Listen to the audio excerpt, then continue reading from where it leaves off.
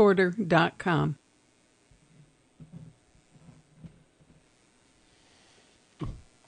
And from the Wayne Memorial Health System, with more than 200 healthcare providers serving residents in Wayne, Pike, and eastern Lackawanna counties in Pennsylvania and the Upper Delaware region of New York State, WMH.org.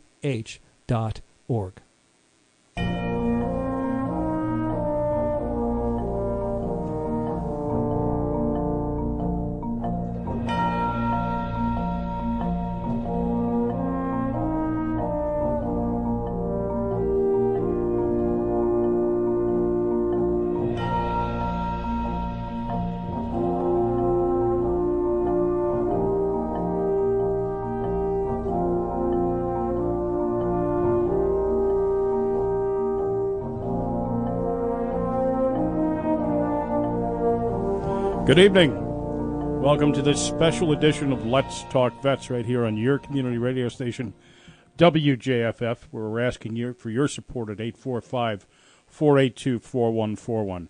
Tonight we're going to highlight a couple of interviews off 2 or 3 shows that we did, and we've cut them down a little bit, but you'll get the gist of what we're doing. And before the show, can I relate to our conversation? It's all about relating. Okay.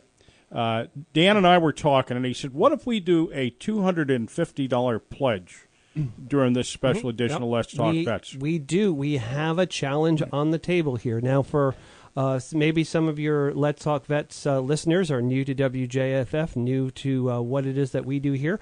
We're a community radio station at WJFF, community public radio station. We're not a commercial station. That allows Doug the opportunity to have his interviews nice, long form. You get to hear what people do, but in order to do that, we have to come in from time to time for our fund drives to ask for your support. And that's what we're doing right now.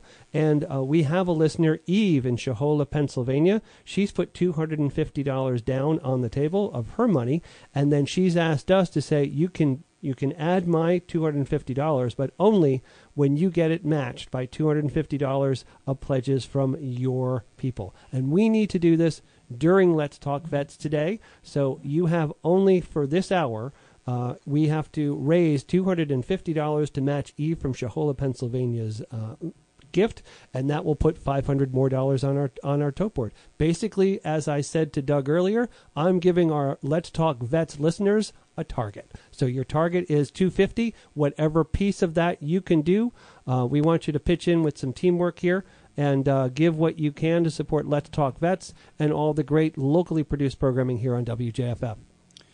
It's fantastic, and it's a great opportunity. We try to do interviews and information that's going to be of help to our veteran community and others.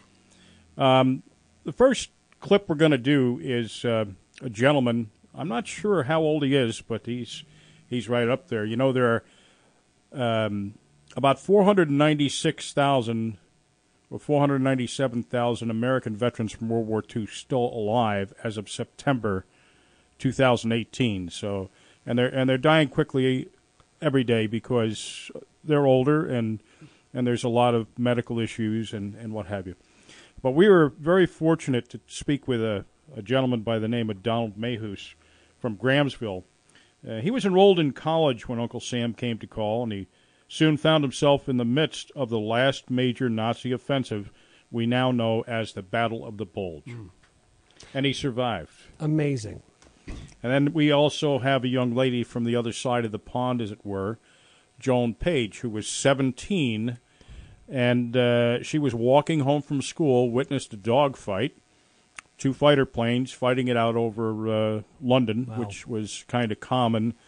She says every day at 4 o'clock they had an air raid. And she looked up and caught a glimpse of the pilots and said, essentially, you'll hear it in her own words, they're not much older than I. Yeah. I'm done with school. She joined the RAF. So we're going to hear these two programs. We're going to hear these two shows. We'll break in between them, just to remind you. But again, we have a $250 challenge on the table for Let's Talk Vets tonight. We know that Doug's brought in a few new listeners, I think, to WJFF. We also know that there are people who've listened to WJFF for a long time that appreciate that we've added a voice for veterans here on WJFF. So if that's something you appreciate, and you appreciate the time and effort that Doug and other volunteers here do their put into to put these shows together, then give us a call. 845-482-4141. Help us meet this challenge for Let's Talk Vets. Mayhus, the last name, it's Norwegian. I'm totally Norwegian background, and I grew up in the Midwest. So I was born on February 9th, 1925 in Minneapolis, Minnesota. Again, a big Norwegian stronghold. And then in 1939, my father was appointed to be president of the Winona State Teachers College in Winona, Minnesota. So I finished my last 2 years of high school there, and then the next year, first year of college, I went to the Winona State Teachers College, where my father was president. Then, of course, war was brewing, had started, and we listened to the news on I was home on Pearl Harbor Day, and I heard that, and Roosevelt's Pearl Harbor address. Well, when I was just 18 years old, then I got my draft notice, and I was rather excited in a positive way. What year was that? That would be in 1943, I guess. Anyway, I was called to report to Fort Snelling in Minneapolis, which I did later that, I guess later in the spring or early summer. And I took my physical, and I passed with flying colors. My health is excellent, and still is. When I got in the Army, and so let me ask you a question. Sure. Of course, anytime. If you hadn't been inducted or drafted, would you have enlisted? No. Okay. No. No. Fair enough. No, I would not. But when you were inducted, you went with it with a sense of adventure. You gladly accepted it. I'm not quite sure what, but I know when I got my draft notice, I was positively excited about it, and I didn't. I wasn't a draft protester or anything. I didn't flee to Canada or anything like that. I just accepted it. It's my duty. After Fort Snelling, I was there about a week or two, and then I and some of my buddies were transferred to North Camp Hood in the middle of Texas. That's about 50 miles west of Waco, and it was about the middle of July. It was the hottest time of the year, and contrast that with Minnesota, and it's a marvel that I stood up under all that. Now, earlier that year, I had taken an examination which would have authorized me to study engineering if I passed it, ASTP, Army Specialized Training Program. So I passed that all right. And so after the 13 weeks of basic training, then the fellows were shifted to different places, Harvard, Yale, California, all sorts of places. And I said, thank God I'll get out of Texas. Well, what did they do but send me 50 miles east to Waco, to Baylor? That was far better than where I'd been. We had taken over the Baylor University, so we had a regular dormitory, and we had people doing all the chores and the food and all that sort of thing. After 4.5 months, they announced that the United States needed infantry soldiers more than they needed engineers. So we were all sent to different Army camps.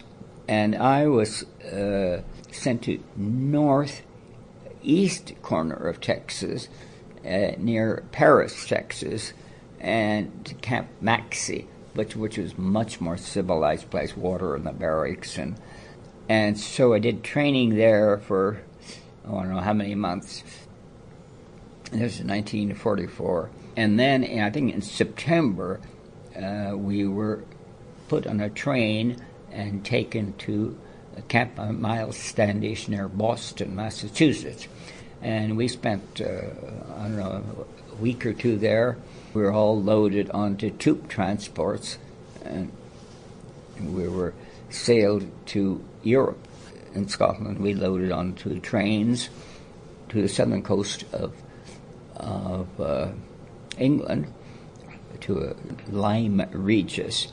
And we spent, I don't know, a couple of weeks there or so, something like that.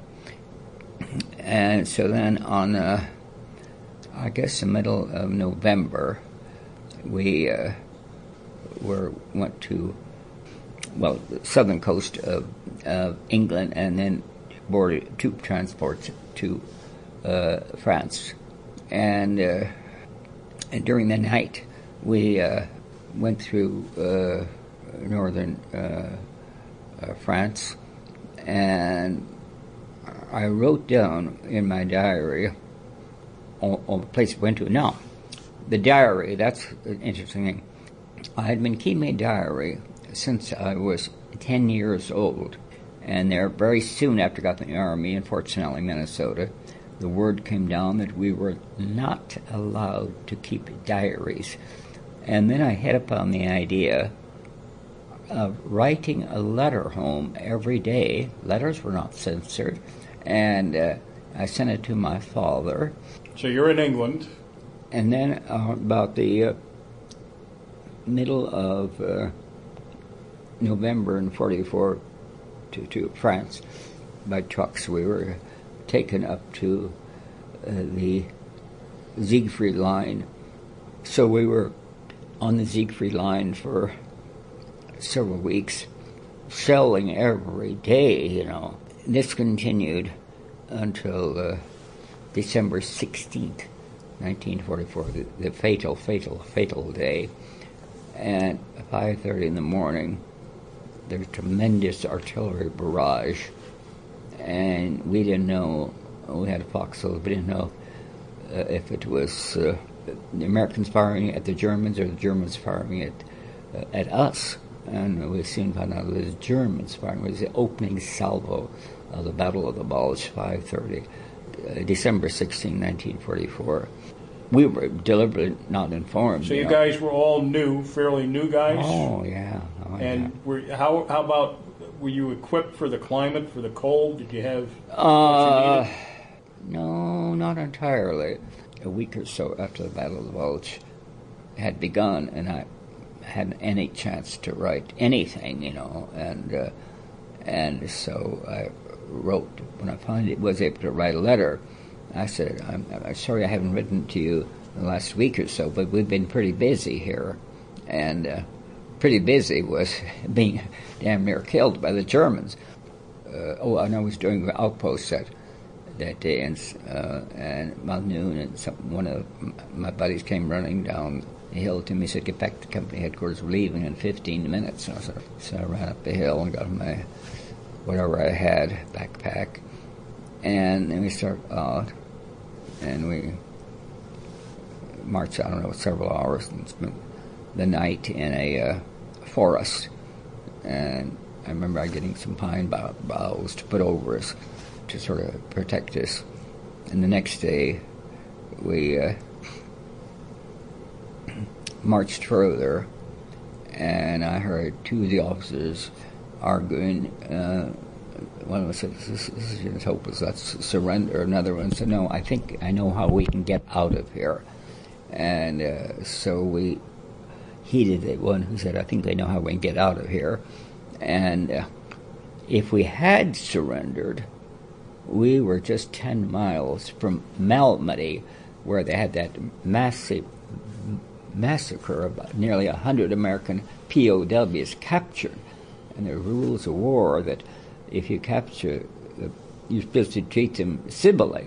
not to shoot them dead, and that they were shot dead. And a few escaped, and they could tell what happened.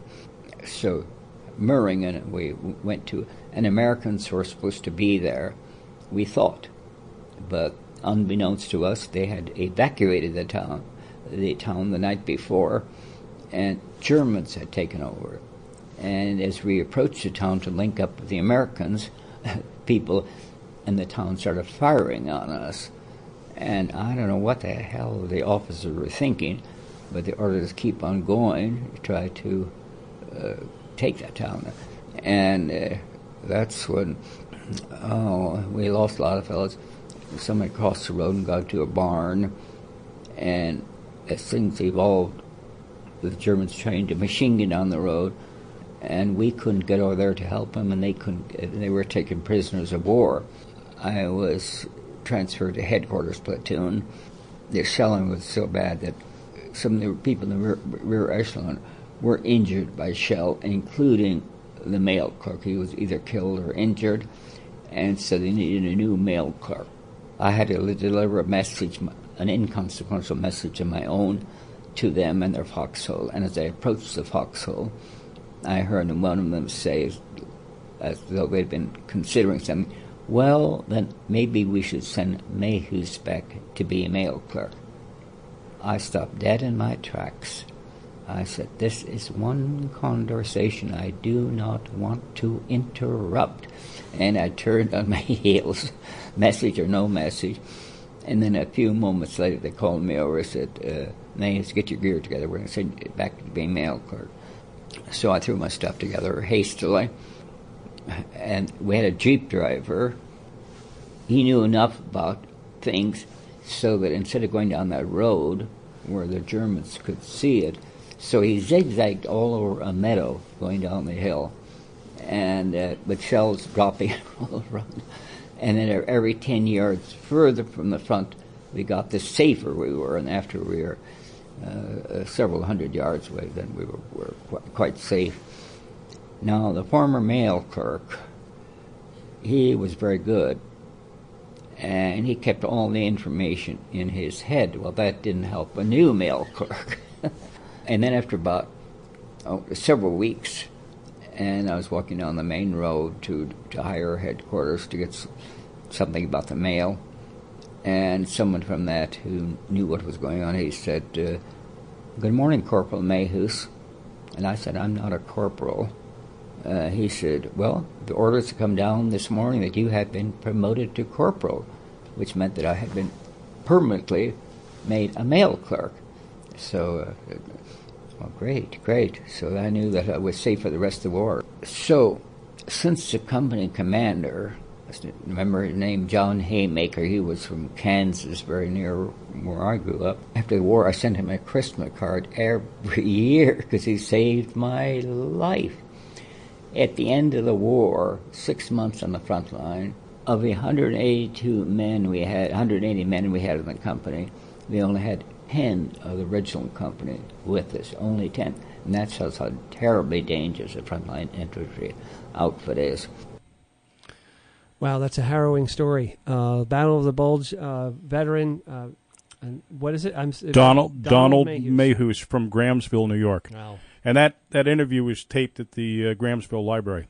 Oh, wow. Fantastic. So, 845-482-4141. If you appreciate what Doug Sandberg has done here in terms of creating Let's Talk Vets, a place where veterans like Donald can tell their stories for not just for other veterans, but also for the rest of our listeners to hear, then give us a call. 845-482-4141 to support Doug, to support WJFF, and all the local producers who bring their individual voices here. Doug, how long did it take you to get this interview? Well, I was talking to my friend John Crotty down at the Sullivan County Veterans Service Office. Great friend of the station as well. Very good guy, Corporal Crotty.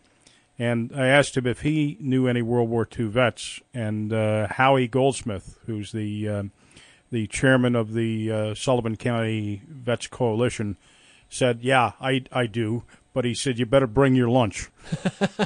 So that interview was just a portion of a longer interview, so we had a really long interview that I had to, trim up a little bit. You trimmed up, you cut down, and you got into the studio. We, you had some skills. We taught you some new skills here, and I survived anyway. And you did.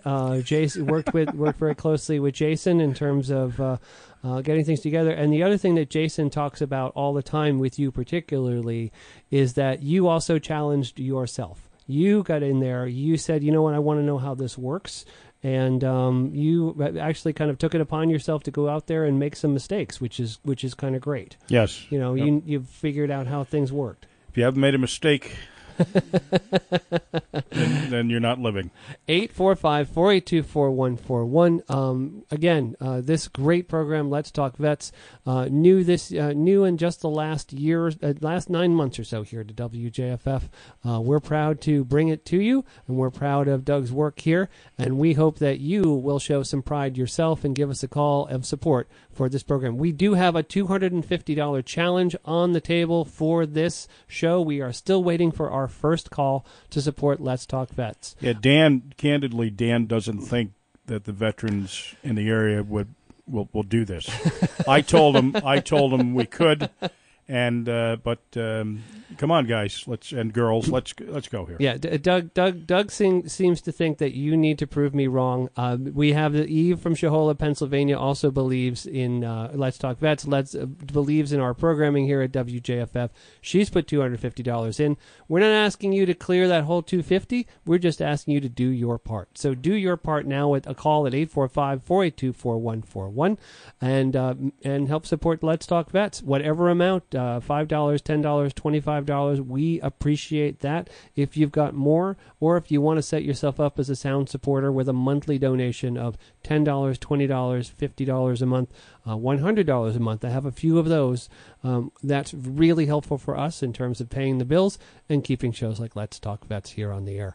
Doug, your next interview is a person, Joan Page. We'll hear a little. She's got a different perspective on the war. Yeah, Joan was a 17-year-old high school student in Britain during the Second World War, whereas you'll hear it in her own words. She says they had an air raid every day at 4 o'clock. Mm-hmm. And she's walking down the street, and she witnesses a dogfight, 2 fighter planes overhead, a German and a Brit. And she runs for cover because the bullets are actually hitting the street in front of her.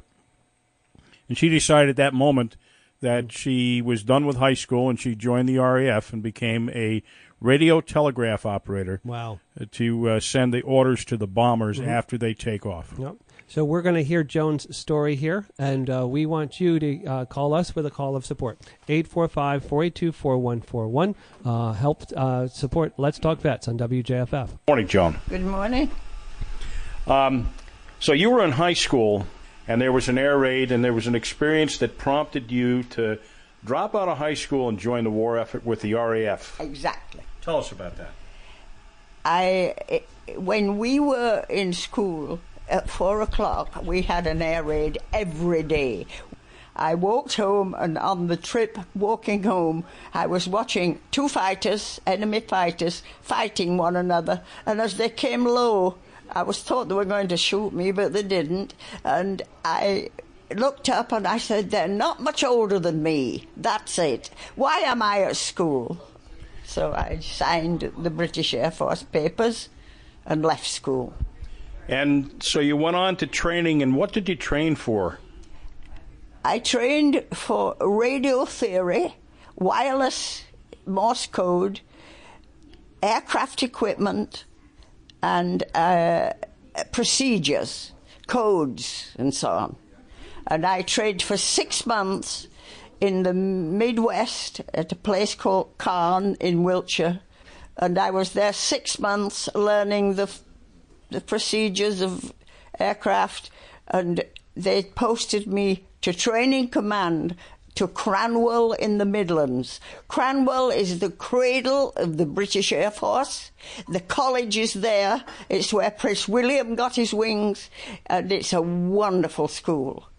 I taught at Cranwell. I was an instructor teaching cadets. So what was your rank? Corporal. And I had, above my 2 stripes, I had the sparks. which is a Spark badge, which means you are a wireless operator. That's what a fantastic story. And I'm looking here. Is this your husband in this picture? It's my husband. That's the cadet I married. Okay. And that's me. And you met him where? I actually met him on a bus coming home from Lincoln back to camp. Okay. And he got on the bus that I was on. And you said he was a cadet? He was a cadet. How long did you see him before you decided to get married? He proposed to me within 6 weeks. Well, we didn't know whether we were going to live overnight. He wanted to spend the rest of my life with me, and so that's what happened. But because he was coming to do exercises in the air squadron, the training squadron, we girls, we took over the cabin from the men. We had to do their air exercises, so we knew how to mark them. So I did his air exercises before he did, and we then knew how to mark them when they were up in the air. We got their logbooks, and we put them through the procedures they had to do. What was his job in the RAF? He was a navigator, bomber, wireless. He came to Cranwell to learn wireless. Okay. And we were teaching them wireless, the procedures. So we put them through the rudiments of, the find that they could actually be a wireless operator. The navigator, bomber, wireless was the only person beside the pilot on that plane. It was a special plane. It was made of wood. It was light. It was a rocket-firing plane. And they had a pilot on board to take the person, and the person was a navigator, bomber, wireless. So he did his navigating in Canada after he'd been to Cranwell. He did his navigating in Canada and his wireless with us. Did you go with him to Canada? No, I did not. I couldn't. I was at Bomber Command by now. Okay. We were very, very busy. How long did you actually end up serving? 3.5 years. 3.5 years. Married women. I was married by now, and married women were first out. Say, Angela also suggested that I ask you about bomber codes. Well, yes. I was when I was finished from training command, they posted me to Bomber Command, and I was then part of the bomb raids. We had the aircraft all lined up at night at 12 o'clock, all ready to take off. We used to go to the tower to brief the wireless operator that was going to be on board that plane. So I never looked at them. I didn't want to know which one was on P for Peter and which one was on Q for... I couldn't take that. It was too emotional. Because when we couldn't get him back at 3 o'clock in the morning and I'm crying, saying, has anybody heard from P? Has anybody... You see, because we had 6 operators. But we briefed them. They had rice paper orders with red ink. And as we talked to them at 10 to the hour and past the hour, they would tear that off and eat it. And that was such a communication in those days, very primitive. But the point is, we didn't have the wonderful things that we have today in communication, in case the bomber went down. So how long did you remain in Britain after the war? I was 33 years old, and my husband came to me and said, we are bankrupt as a country. The war has bankrupted us. We should go to the North Americas. He had trained in Canada. He knew all about Canada. He had friends in Canada. And we emigrated to Canada in 1957, taking 2 sons and Angela, the girl that you've met here. She was 1 year old. And the 3 of us accompanied my husband, and we went to live in Canada. So what did he do after the war? He was a vice president for Procter & Gamble, which was Thomas Headley in England. And he was a vice president of Warner Lambert. He learned to be a pilot as well in his civil and street life. And he was in the Boy Scouts. He was the provisioner of the Boy Scouts. We met the Queen, we met the Governor-General of Canada, because he put a lot of time into scouting. So you said the Boy Scouts, is that the same organization that we have in the U.S.? Absolutely the same. Okay. It's absolutely the same. When he was a boy, he was an only child at home, and the Boy Scouts were a big part of his life. They gave him his own age group, and the kind of things that you like as a child, mixing an only child. And so he paid it back. Do you miss Britain? I do. When was the last time you were back? 6 years ago. 6 years ago. And I suppose at your age there wasn't a lot of family left, is there? I have a sister back there. Really? My mother and father were still there, and my mother and father came up to Canada to stay with us, and so did his mother and father. The war was over, and we were all building our new lives. We thought it was the war to end all wars, but of course it wasn't. Okay, so I understand from your daughter that you were once a guest of the Queen. Yes, we were invited to the palace for tea, my husband and I. The Lord Lieutenant came to me and said, immediately the Queen comes towards you, you shake her hand and you curtsy, drop a low curtsy. You pull your left leg round. Well, we all knew how to curtsy. So as she came towards me, I curtsied. But I talked to her for quite a while, and she asked me, oh, you live in America now? I said, yes, we do. So she said, where are you now? I said, oh, we're staying at the Royal Air Force Club in Piccadilly. And I said to her, there's a beautiful photograph of your grandmother in the hall. Oh, so there is, she said.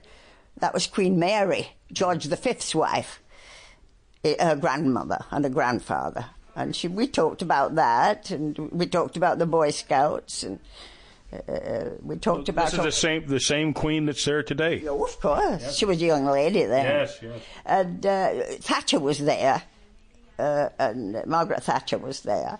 It was very nice, and the tea was delicious, of course. Well, considering the technology that we have today, have we gone ahead or backwards? We've gone ahead, but the wireless theory is dangerous, and I have to tell people, the wireless theory is dangerous. It's radiation, and it gets to your brain. The less wireless you can have, the better. Analog with wires is better. So landline. Landline. Please, landline. Radio is...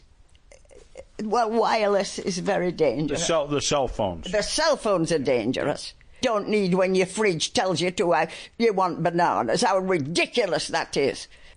They just get these Alexa phones and they say, please tell me who was married to who in 1942. And she gives them the answer. But that is an oscillating wireless that's pumping into their house. They shouldn't have it. It's just ridiculous. I'd like to change that. Well, I thank you for your time. It's fascinating. There's not many of you folks left. No, I know. I realize. Well, thank you so much for your insight and your knowledge. It's fascinating, and this will, I'm sure our listeners are going to enjoy this interview immensely. Well, thank you very much. Oh, my God, I'm so in love with her. I am so in love with Joan Page right now. You know, that's Angela Page's mom. It is. Angie Page from Folk Plus here on WJFF. Her mother, yes, was in the RAF and gave a delightful interview to Doug Sandberg for this. We're really privileged to have this, to have Let's Talk Vets here, and to have these wonderful interviews done by Doug. 845-482-4141. I'm going to give a quick update on the challenge. We've had some progress, and we're very, very excited.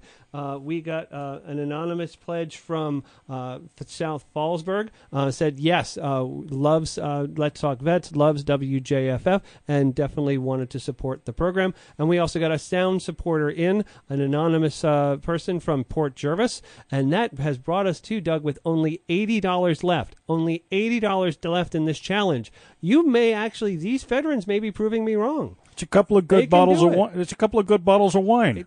We can do it. You guys can do it. I know you can. It's a new program. We got a new, maybe some new audience members here, and maybe also some old-time audience members who are grateful and privileged to hear these interviews done by Doug.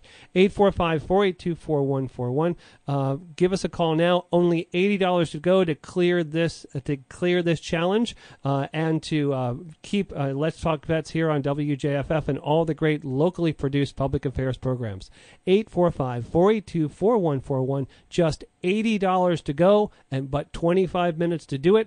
One call, two calls, whatever it's going to take, whatever piece you can do. If you can't do the whole 80, do 20, do 30, do 50, whatever you can do, or maybe become a sound supporter, clear the whole thing out, and really prove me wrong by going beyond the 250.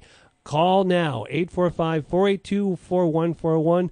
Doug said if I give the veterans a target, they will go for it, and Absolutely. So far, that appears to be the case.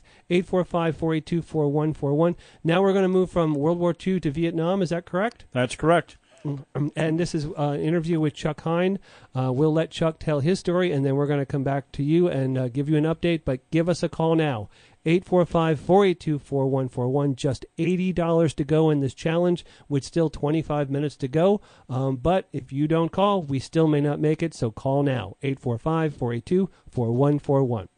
We're speaking with Chuck Hine, who is a Vietnam veteran and a medic. And Chuck, thanks for taking the time to share your experience with our audience. Glad to be here, Doug. Thank you. So, again, when and where did you serve? I served from 1966 and then until 1968 in the Army, and I served most of that time was in Vietnam in the war theater as a combat medic. And were you drafted or did you enlist? I was drafted. I was among the early drafting system, which is your local draft board has to fulfill a certain obligation of finding people to serve, and I got my draft notice, and everyone that went that day to the draft board to see if we were actually going to go in or not, we ended up going in. And where were you living at the time?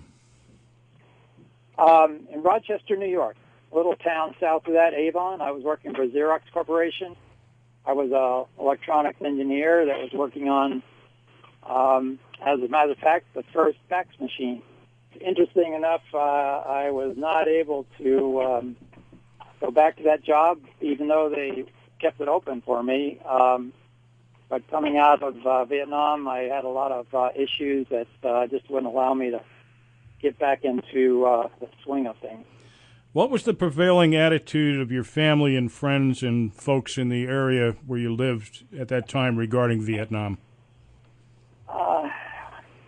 Well, to tell you the truth, it really wasn't up on the radar much in my community. We're a pretty rural community and farming community, and there were much more important things that occupied people's minds.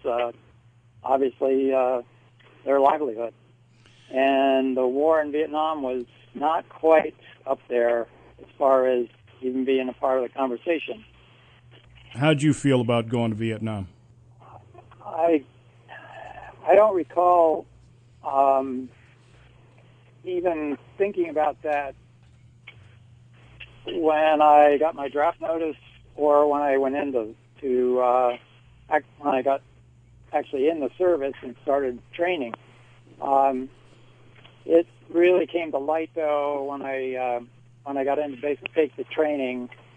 And that was because my two drill instructors had just gotten back from Vietnam, serving there for a year. And they were very forthcoming with what might and very well be in store for us new recruits. And that sort of put it on the front burner for me. But it wasn't until then, to tell you the truth. Did you pick the branch of service or the actual specialty that you ended up doing, or was it picked for you? No, I pretty much let the dice roll their own way. Drafted, they put me into basic training in Fort Knox, Kentucky, and I was I was going through basic training as an infantryman, and from there I was actually designated to become or to go through advanced training in the medical field. So I just went ahead with that. I ended up going to med school at Fort Sam Houston, and it was only going through that training that I realized that was not the place for me, or at least I didn't think so. And I tried to escape that upon graduation. I was pretty much on target to go to college, get the education, get a job that was going to pay well, and work my way up and do the normal American dream thing. And so that was always in my mind. And so everything I did was based on that instead of maybe what was in front of me. So I continued to just think that I wanted to put 2 years in and get out and then do that. I noticed in your discussion and the notes that you sent me that you had a particular problem. Yeah, that's true. In high school, I never made it back to the classroom after getting our shots. I would pass out in the hallway, or I remember one time making it to my feet before I passed out and fell on the floor. And I also fainted at the sight of blood, and that was a big problem with learning how to do IVs and do shots in the training. And I was running into trouble getting a partner because every time I'd give an IV, I would end up fainting. And every time I got an IV, I'd end up fainting. And it was a pretty sad story. So your partners were getting tired of picking you up, huh? Yeah, and they didn't want me to be messing around with them either if I'm going to be fainting in the middle of it. It's kind of interesting that in all my days serving in combat as a medic, in the midst of a lot of blood, I never fainted once, never had the urge, never had even a bit of issue with that. And I don't know quite why. So I see you also tested for helicopters. Yes, I did. It was one of my ways of not getting into the work that I thought I was going to end up. I was working in a hospital. That was all my training was all about hospital care in Fort Sam. And I just didn't like it. I just really didn't like it. And I wanted to do something else. And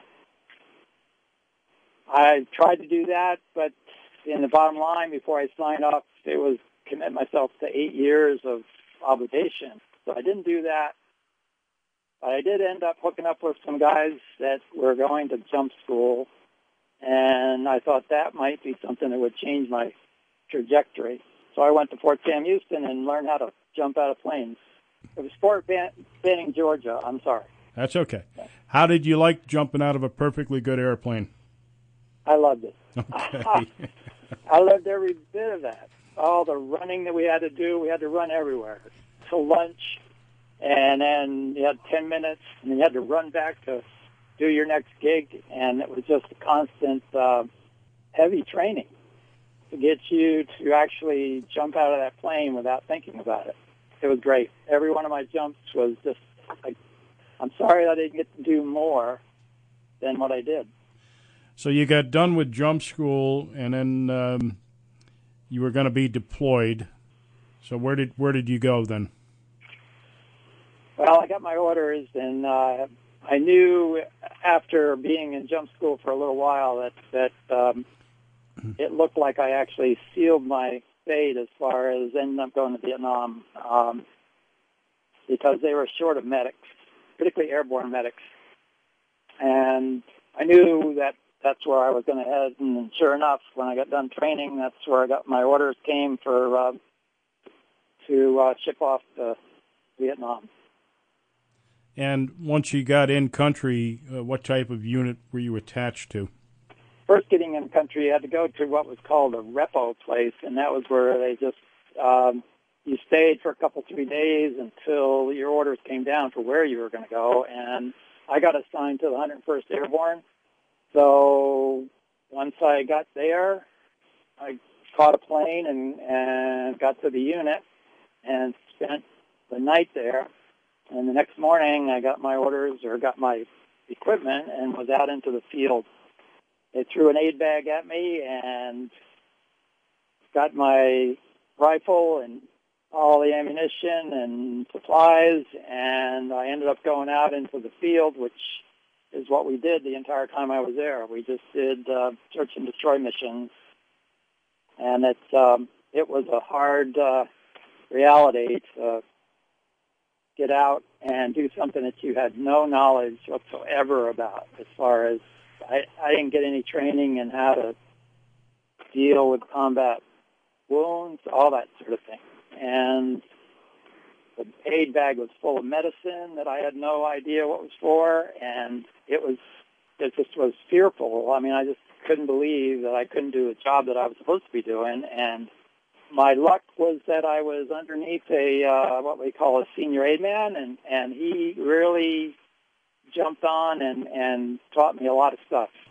That was a great thing, because usually the first person, the newcomer into the unit, they don't want much to do with you because they feel that you end up, you're either going to get shot or wounded in the first couple of weeks, and they don't want to be around you. So this guy was the exception, and if it wasn't for him, I don't think I would have survived Vietnam at all.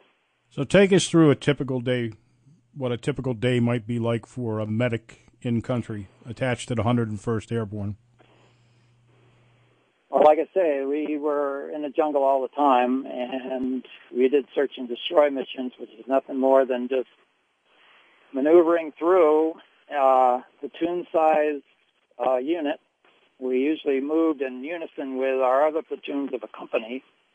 So there was 40 men to a platoon and 4 platoons, and we were never very far within a day's hike of each other.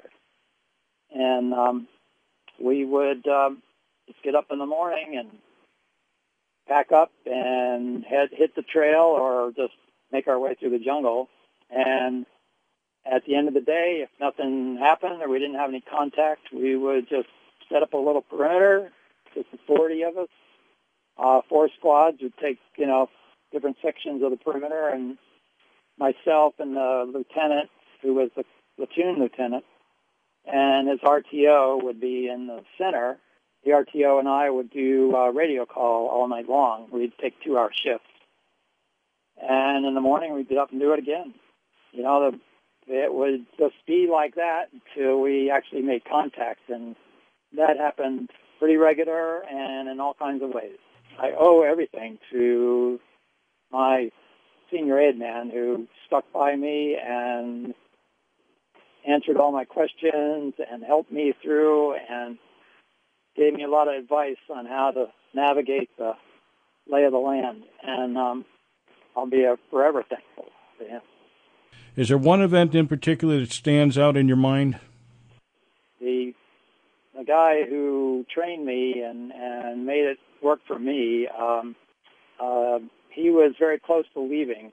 He was getting ready to D-Rose out, and I was actually in the hospital because of a illness from a tick bite, and I got back to the aid station from that and found out that he had been killed the day before, and that's something I will feeling that I went through, the whole loss and the notion that I wasn't there to help him, and all of that was just tremendous guilt, and it left me wondering how I was going to make it. If this guy who I thought was just, if he couldn't make it, then there was no chance that I was ever going to make it. And so it was a hard lesson. And going back out again was an unknown as to how I was going to filter that out. And luckily, I used what he had taught me, and I just kept going. And I believe in luck because it's really it's luck, what we call luck. You just can't figure. You can figure things out a little bit, but you really, if you're going to do your job, you have to get up and do things when you would not do it ordinarily. So it's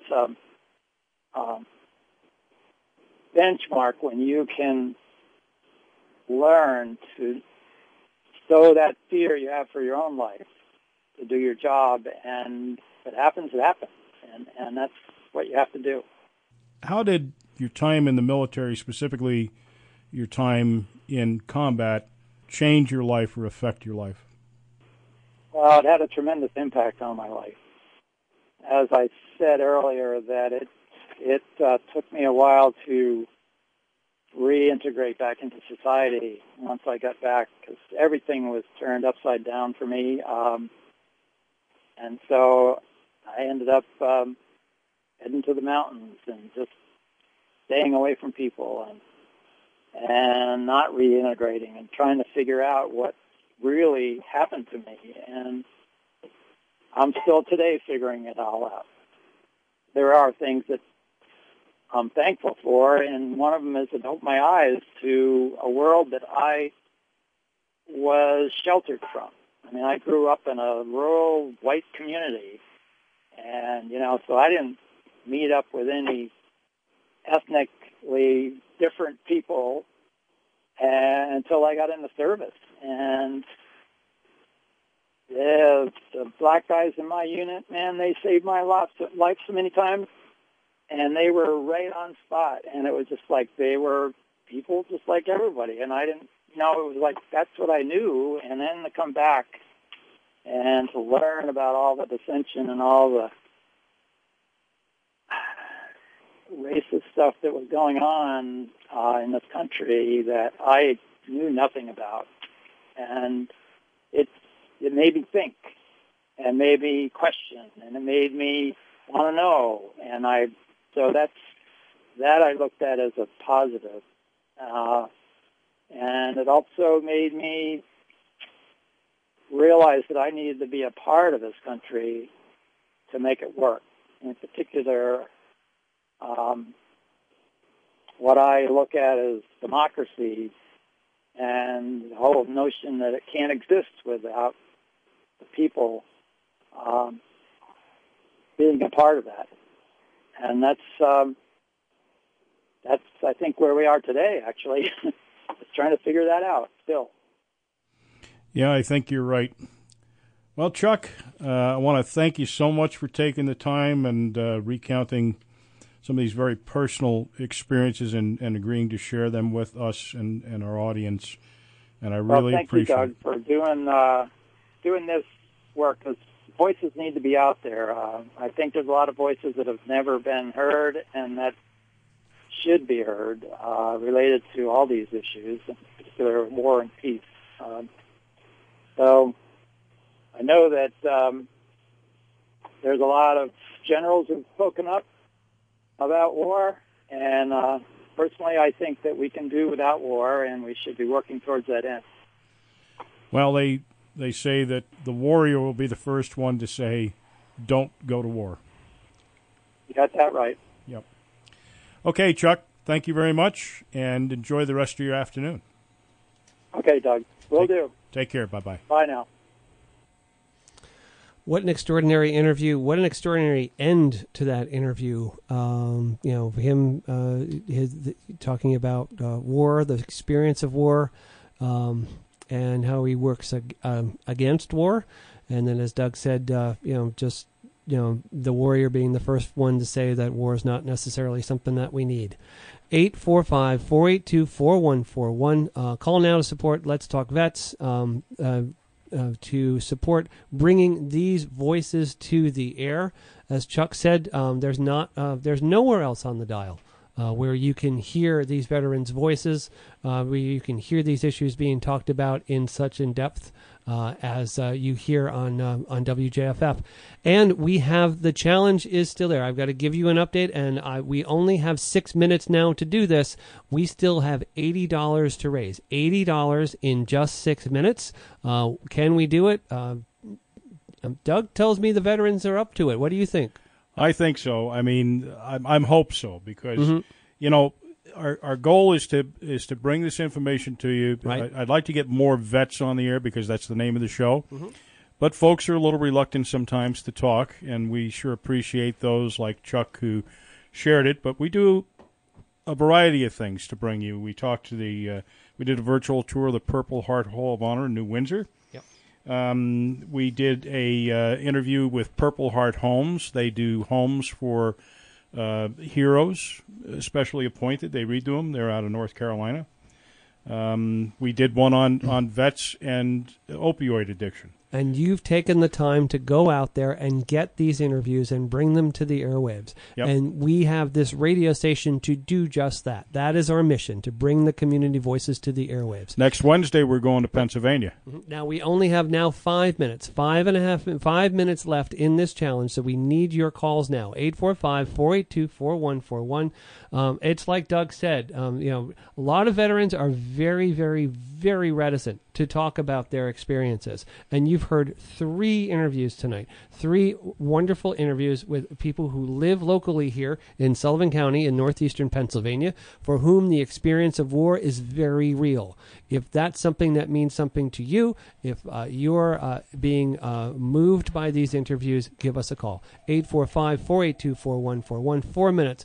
4 minutes to go to get $80 more for us to get this to make this $250 challenge from Eve in Shohola, Pennsylvania. Just 4 minutes to go, Doug. Do you think we're going to make it? I certainly hope so. I really do, because this is. I think it's a great show. I may be prejudiced, but because I know the host personally. But no, I do too. This is stuff that, as Dan said, I don't think you're hearing any other place in the area. Right.